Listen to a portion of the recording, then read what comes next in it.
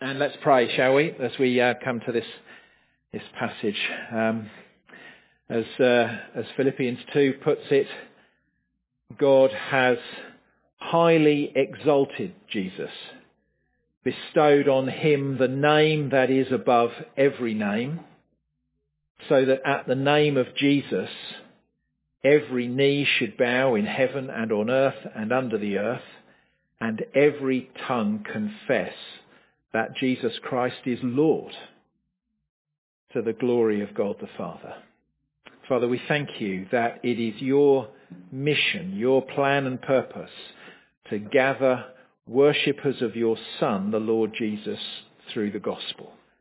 And so we pray that our time in this passage now would strengthen us, would equip us to be playing our part in that great mission for the glory of the name of Christ Jesus. And we pray in his name. Amen. Have you ever had, I guess most of us have had a moment like this, have you ever had an experience where you've had a conversation with someone, you've begun a conversation with someone which you think the conversation's going pretty well, you think you're engaging with each other, and suddenly it dawns on you that each of you are talking about something completely different. You ever had that? And you're using the same language. Yeah, you might even be using the same words. Okay, but what each of you mean, you discover is something completely different. Okay? You experience that? I think a funny example of this is the famous Two Ronnies, Four Candles sketch. Right? Do you know the one? If you've never heard that, if that's a complete mystery to you, go home, get on YouTube and put in Two Ronnies, Four Candles and have 5 minutes of fun. It's great. Okay, it's about a customer, okay, who walks into a hardware shop and he asks for 4 candles. And the man behind the counter, he dutifully looks in his box of candles and he brings out 4 of them and he puts them on the counter only to hear the customer say, "No, 4 candles, handles for forks." And so the sketch goes on with a growing list of misunderstandings. It's hilarious. Some misunderstandings, though, are more serious than others, aren't they? And maybe nowhere more so than in the church. You know, where churches even can share the same words and the same language, but it's only when you start talking with somebody, maybe in some more detail, that you discover you don't always mean the same thing by them. And I think the word gospel can be a pretty good example of that. I mean, you would expect, wouldn't you, somebody who calls themselves a Christian to talk about the gospel. You'd expect that, wouldn't you? We believe the gospel, we proclaim the gospel, we stand on the gospel, we want to commend the gospel. But have you ever stopped to ask, what exactly is the gospel that we believe and we proclaim and we stand for? In other words, when we use the word gospel, are we all talking about the same thing? Well, the book of Romans is like a deep dive into the gospel. If you like. It's a book that Paul wrote to go ahead of a planned visit to Rome. You might remember in the book of Acts, we did it some while ago, didn't we? Was it sometime back last year? The sort of 5-city tour that Paul does. He preaches and he plants churches, doesn't he, in sort of influential centres, Philippi and Thessalonica and Athens and Corinth and Ephesus, and then declares his interest to head off via Jerusalem to go to the most influential of them all, the city of Rome. And so he writes this letter here before he then goes ahead and visits Rome there. But he is also writing it for a wider audience, really the wider audience of the whole first century church. It's like a companion volume, if you like, to the 4 Gospels. That were in circulation, so that the young and spreading church would be strengthened, would be equipped in their mission, as Paul takes them deep into the gospel and sort of soaks them in it.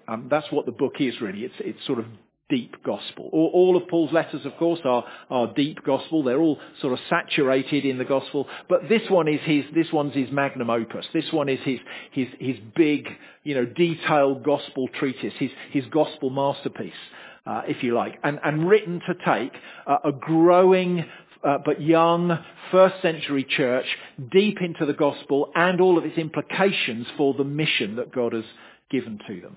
And of course we are part of that mission, aren't we? Because we pick up where they left off. And so that means we need the deep gospel of Romans as well. We need it to strengthen and equip us.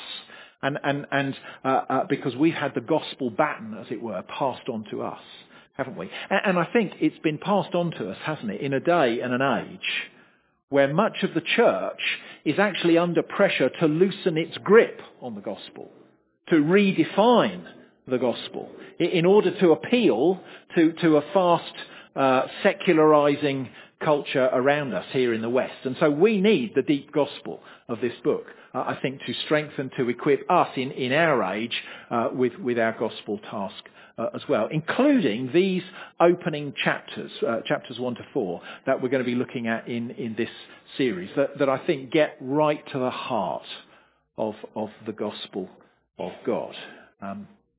And what we're going to do this morning, if that's okay, is we're just going to look at the greeting, these first 7 verses, which tell us who the letter is from and who the letter's to, which we might think is a bit strange, isn't it? Just focusing on the greeting. You know, if a postman came and popped a letter through my letterbox, you might say, I'm sure I wouldn't spend that much time studying the greeting. Why do that?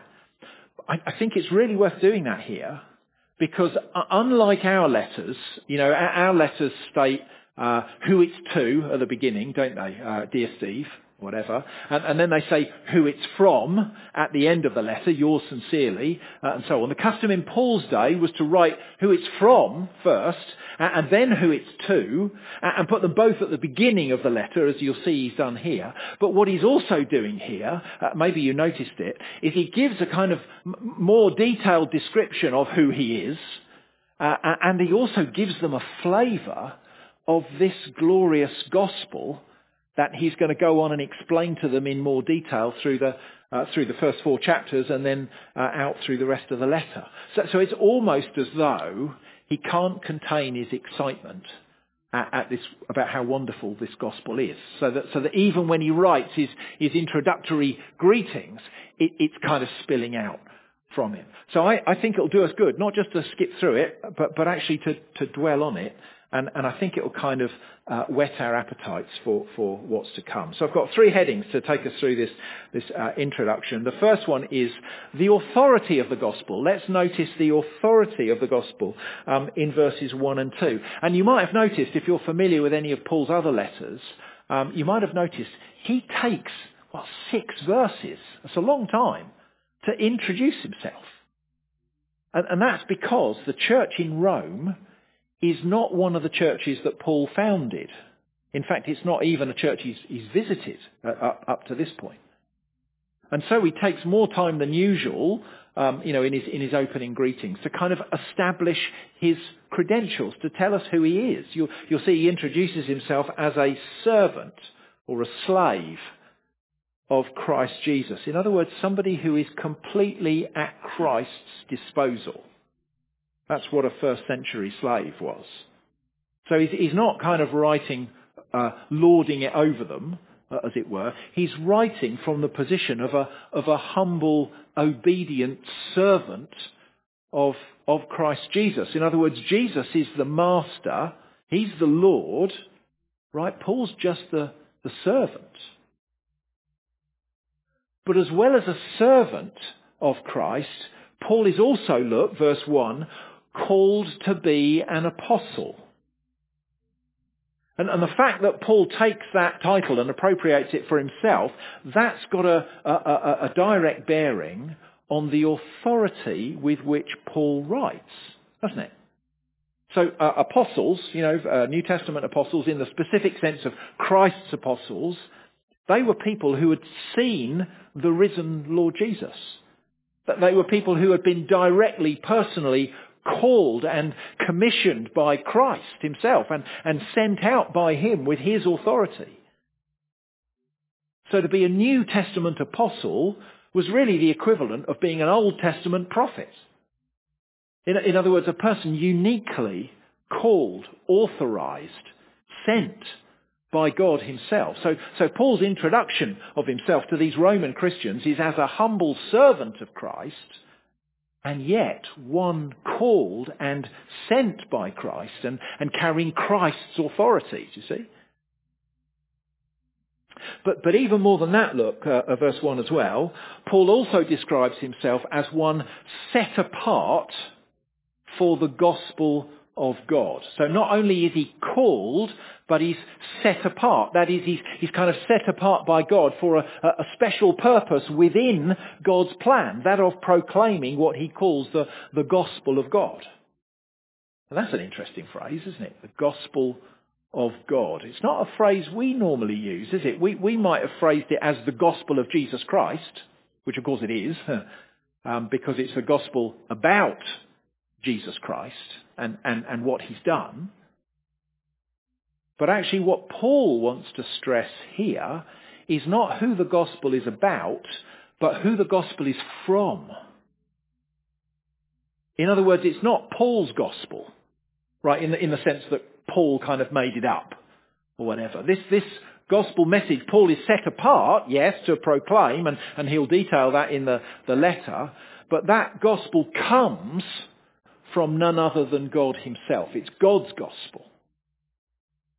You see, it's God's gospel. He says, and I, Paul, I'm called, I'm set apart by Christ himself to proclaim that gospel, God's gospel, to you. Now, I reckon that has implications, don't you think? Implications for us as we read the book, as we study the book. For example, it's got implications for us if we're not sure yet whether we're a Christian. Because we can see here what the gospel is not, can't we? What the good news of Jesus Christ, which Paul is setting out in this letter, what it's not. Okay, and what it's not is just one of many messages or one of many ways that could lead us to God. No, this is God's gospel. And what it's also not is just kind of the religious thoughts and speculations of people from a time back in history, way back. No, this is God's gospel. Neither is it simply the teachings of the Christian church. You're hearing it this morning as it's preached by somebody within the Christian church, but it's not my message. It's not even the church's message. My job's just to kind of explain what's written here. It's God's gospel. You see, the gospel is none of those things. It's much more than that. It's the message of God himself, says Paul. It's God's gospel. It's his truth. It's his message for his world. It carries his authority. Do you see the point? Now, it seems that many of us today, we don't really like the idea of authority, do we? Maybe we feel it kind of inhibits us from what we want to do. But friend, can I say, if you're not a Christian yet today, or you're not sure that you're a Christian here today, if you want to be in a wonderful, in a life-transforming relationship with the Lord Jesus Christ, it will only come as you submit to the truth of what God has said. It's his gospel. It carries his authority. But this has also got implications for Christians as well, doesn't it? And for the mission, for the mission of the church. In other words, what kind of gospel are we sharing with our friends, with our school friends, with our work colleagues, with our neighbours, with our family?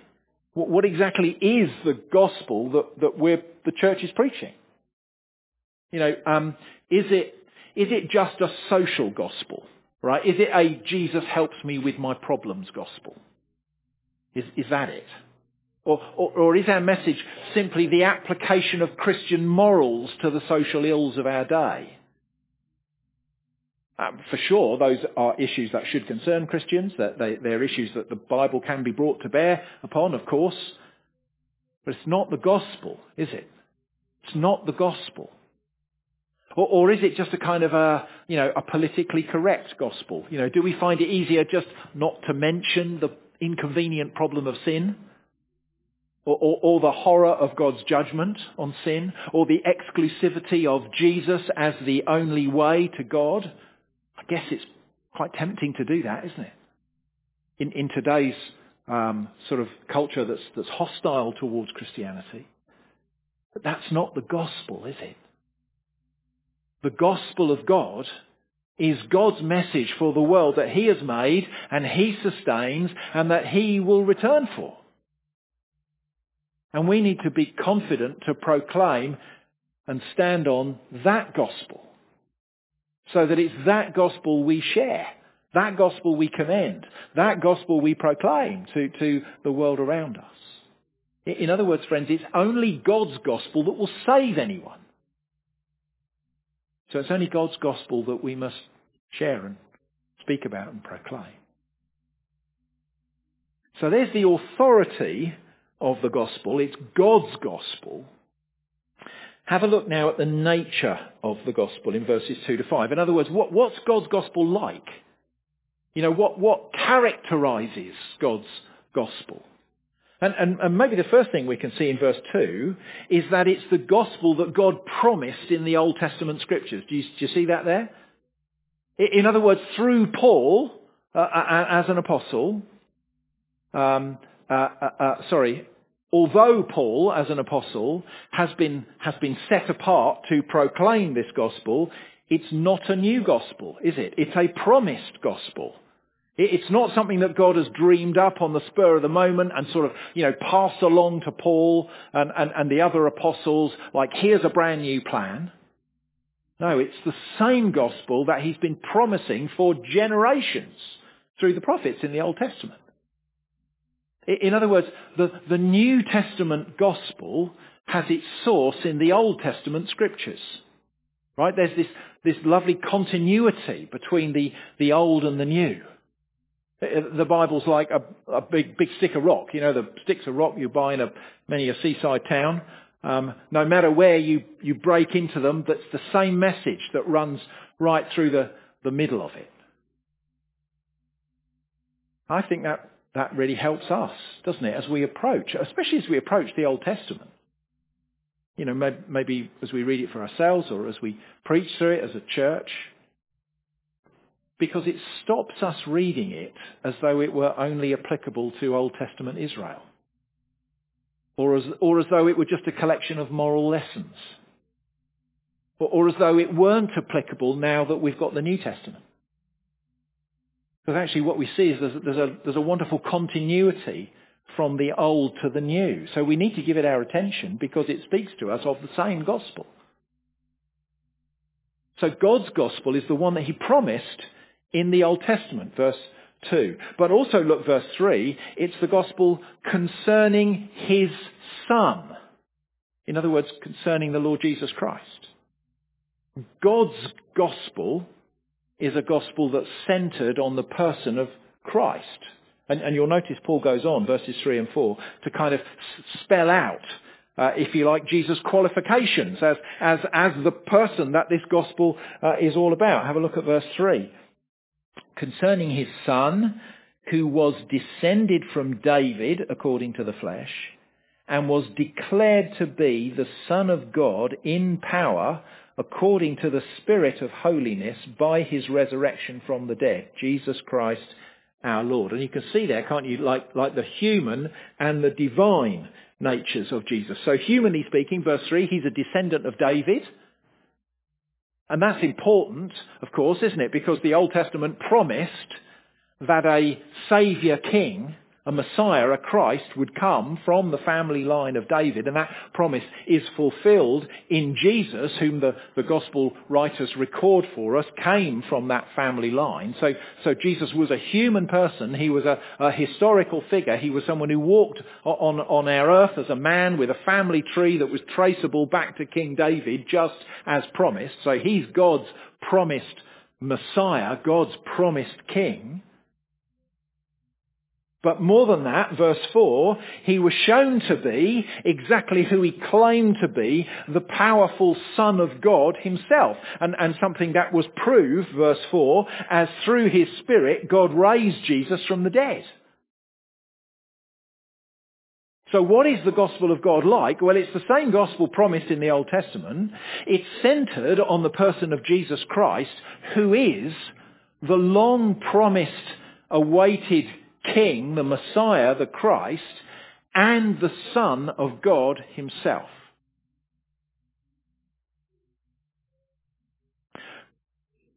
But the other thing he wants to tell us about this gospel of God, notice, end of verse 5, it's for everyone.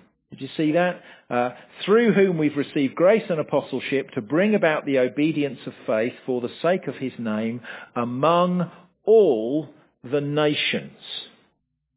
So Paul's saying that through Jesus and for the sake of his name, that means his glory, his honour, his reputation, Paul has received grace and apostleship, which means he's received the grace, he's received the undeserved gift of being an apostle. What for? To bring about the obedience of faith for the sake of his name among all the nations. So do you see the point? The gospel of God, promised in the Old Testament, centred around the person of Jesus, is a gospel for everyone. It's a gospel for all the nations. Right? For Jews and for Gentiles. Which is fabulous truth, isn't it? And that's a truth with implications as well, isn't it? One implication of it, friends, it seems to me, is that we should not be parochial with the gospel. You know, Paul, of course, is a Jew, isn't he? He's through and through, he's a Jew. But God has revealed to him that the gospel of God is for everyone without distinction. Paul's received this undeserved gift of being apostle to the Gentiles because God wants people from wherever to trust in Jesus.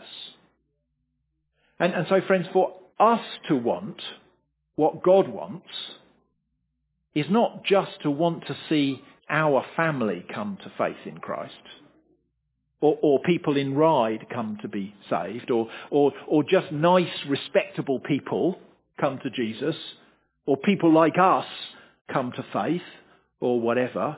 It's to see whoever from wherever brought to faith in Christ. Do you see? There's a call there, isn't there, to kind of throw away our prejudices, throw away our snobbery, throw away our parochialism, or whatever it is, because God's gospel does not discriminate between race or ethnicity or social class or geographical area. It's for everyone. One of the things you'll know we've been discussing recently, or members will know, is kind of the extending of our partnership between Grace Church and St James to encompass the church plants that are either underway already or they're in process at the moment. So James and Becky Pontin, you'll know, have launched Hope Church in East Cowes. We're very close to calling, we hope, another pastor to come and help with the church plant down in Ventnor. Dave and Kat Corns visited us the other week looking to do something similar in Newport. And it might have raised the questions in us, why? Why should we bother to do that? You know, I mean, don't we have enough to get stuck into here in Ryde? Yes. Why plant out in other places? Yes, that's costly, isn't it? It's going to involve, you know, giving away money and people and resources and so on. Of course, the answer is that we would invest in such a thing, as with our missionary giving, because the gospel is for everyone. So we want to be playing our part in getting that gospel out to the many, more gospel-deprived communities that we might be able to access, so that the gospel can grow in those other places as well. So there's one implication, isn't it, of the fact that the gospel is for everyone. It should leave no room for parochialism. But I think there's another implication here as well, at least one other implication here as well. And this one is an implication for those who say they are not Christians, but they're happy that you are. or that others are. That's quite common, isn't it? You come across that?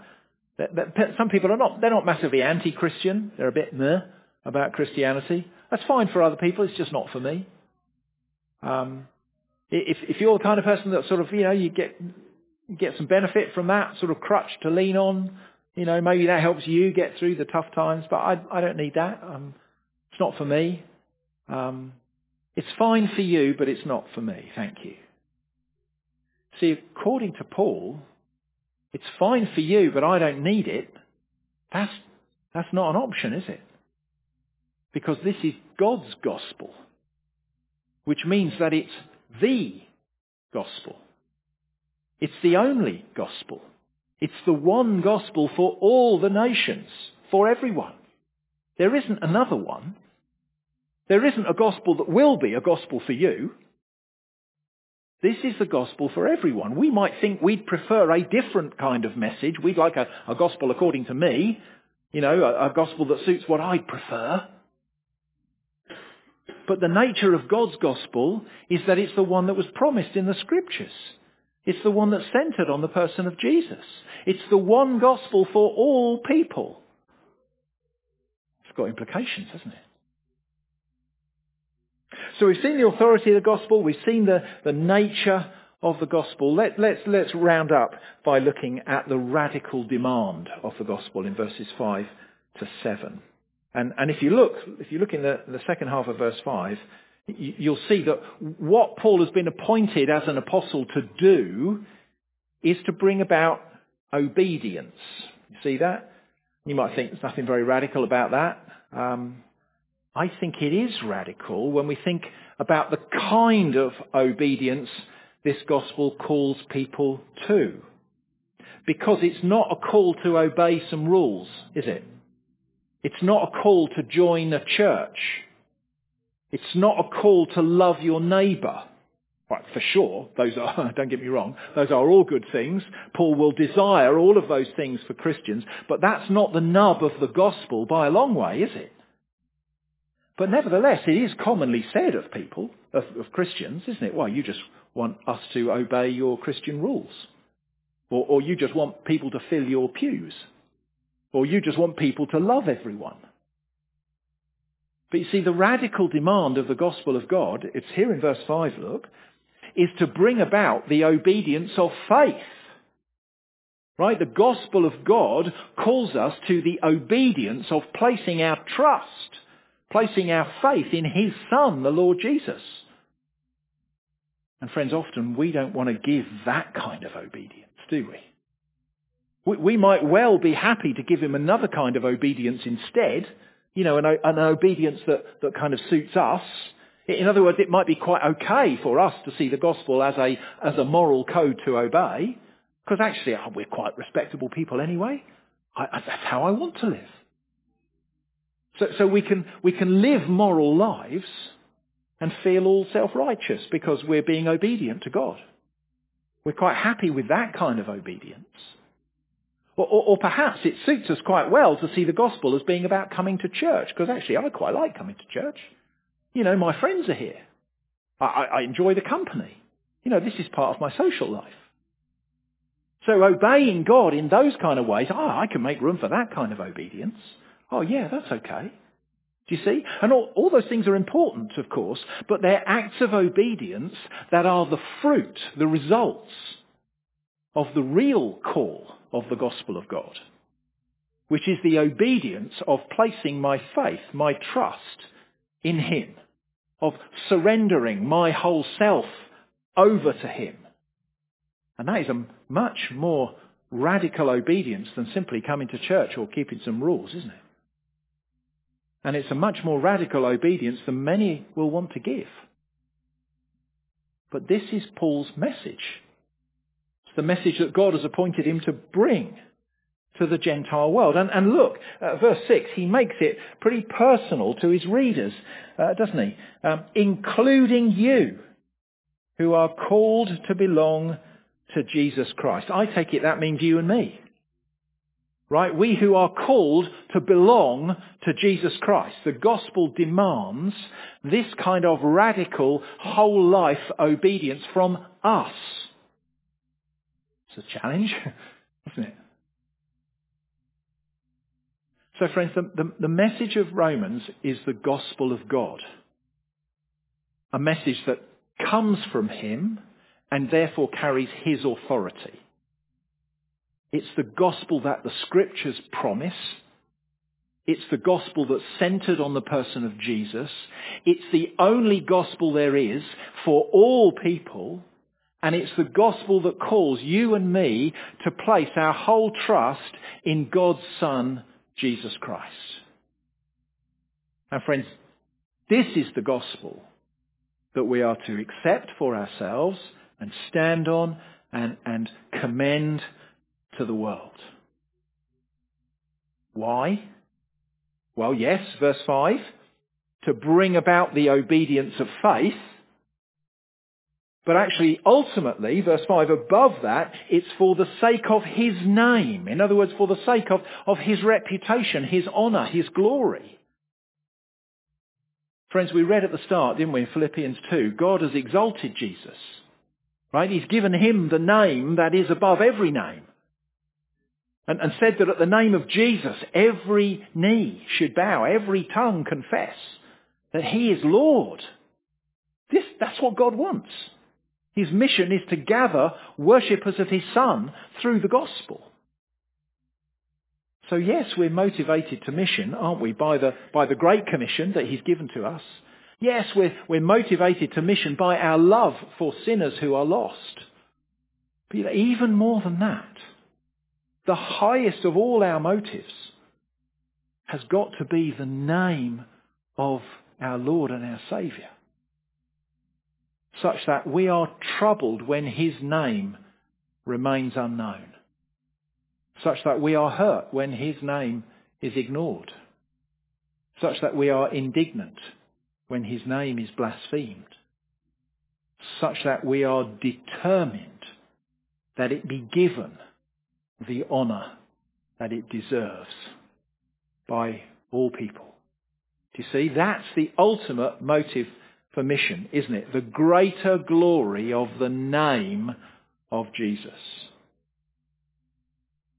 Well, friends, my prayer this morning is that even this look into the introduction of the letter would strengthen and would equip us for that gospel task, for the sake of the name of our Saviour and our King. Shall we pray? Let's pray. Father, thank you so much for the gospel of God. Good news about Jesus for everyone, to bring about faith in him for the sake of his name. Please would you help us to be strengthened, to be equipped through it for the sake of the lost, for the sake of your Son. We pray in his glorious name. Amen.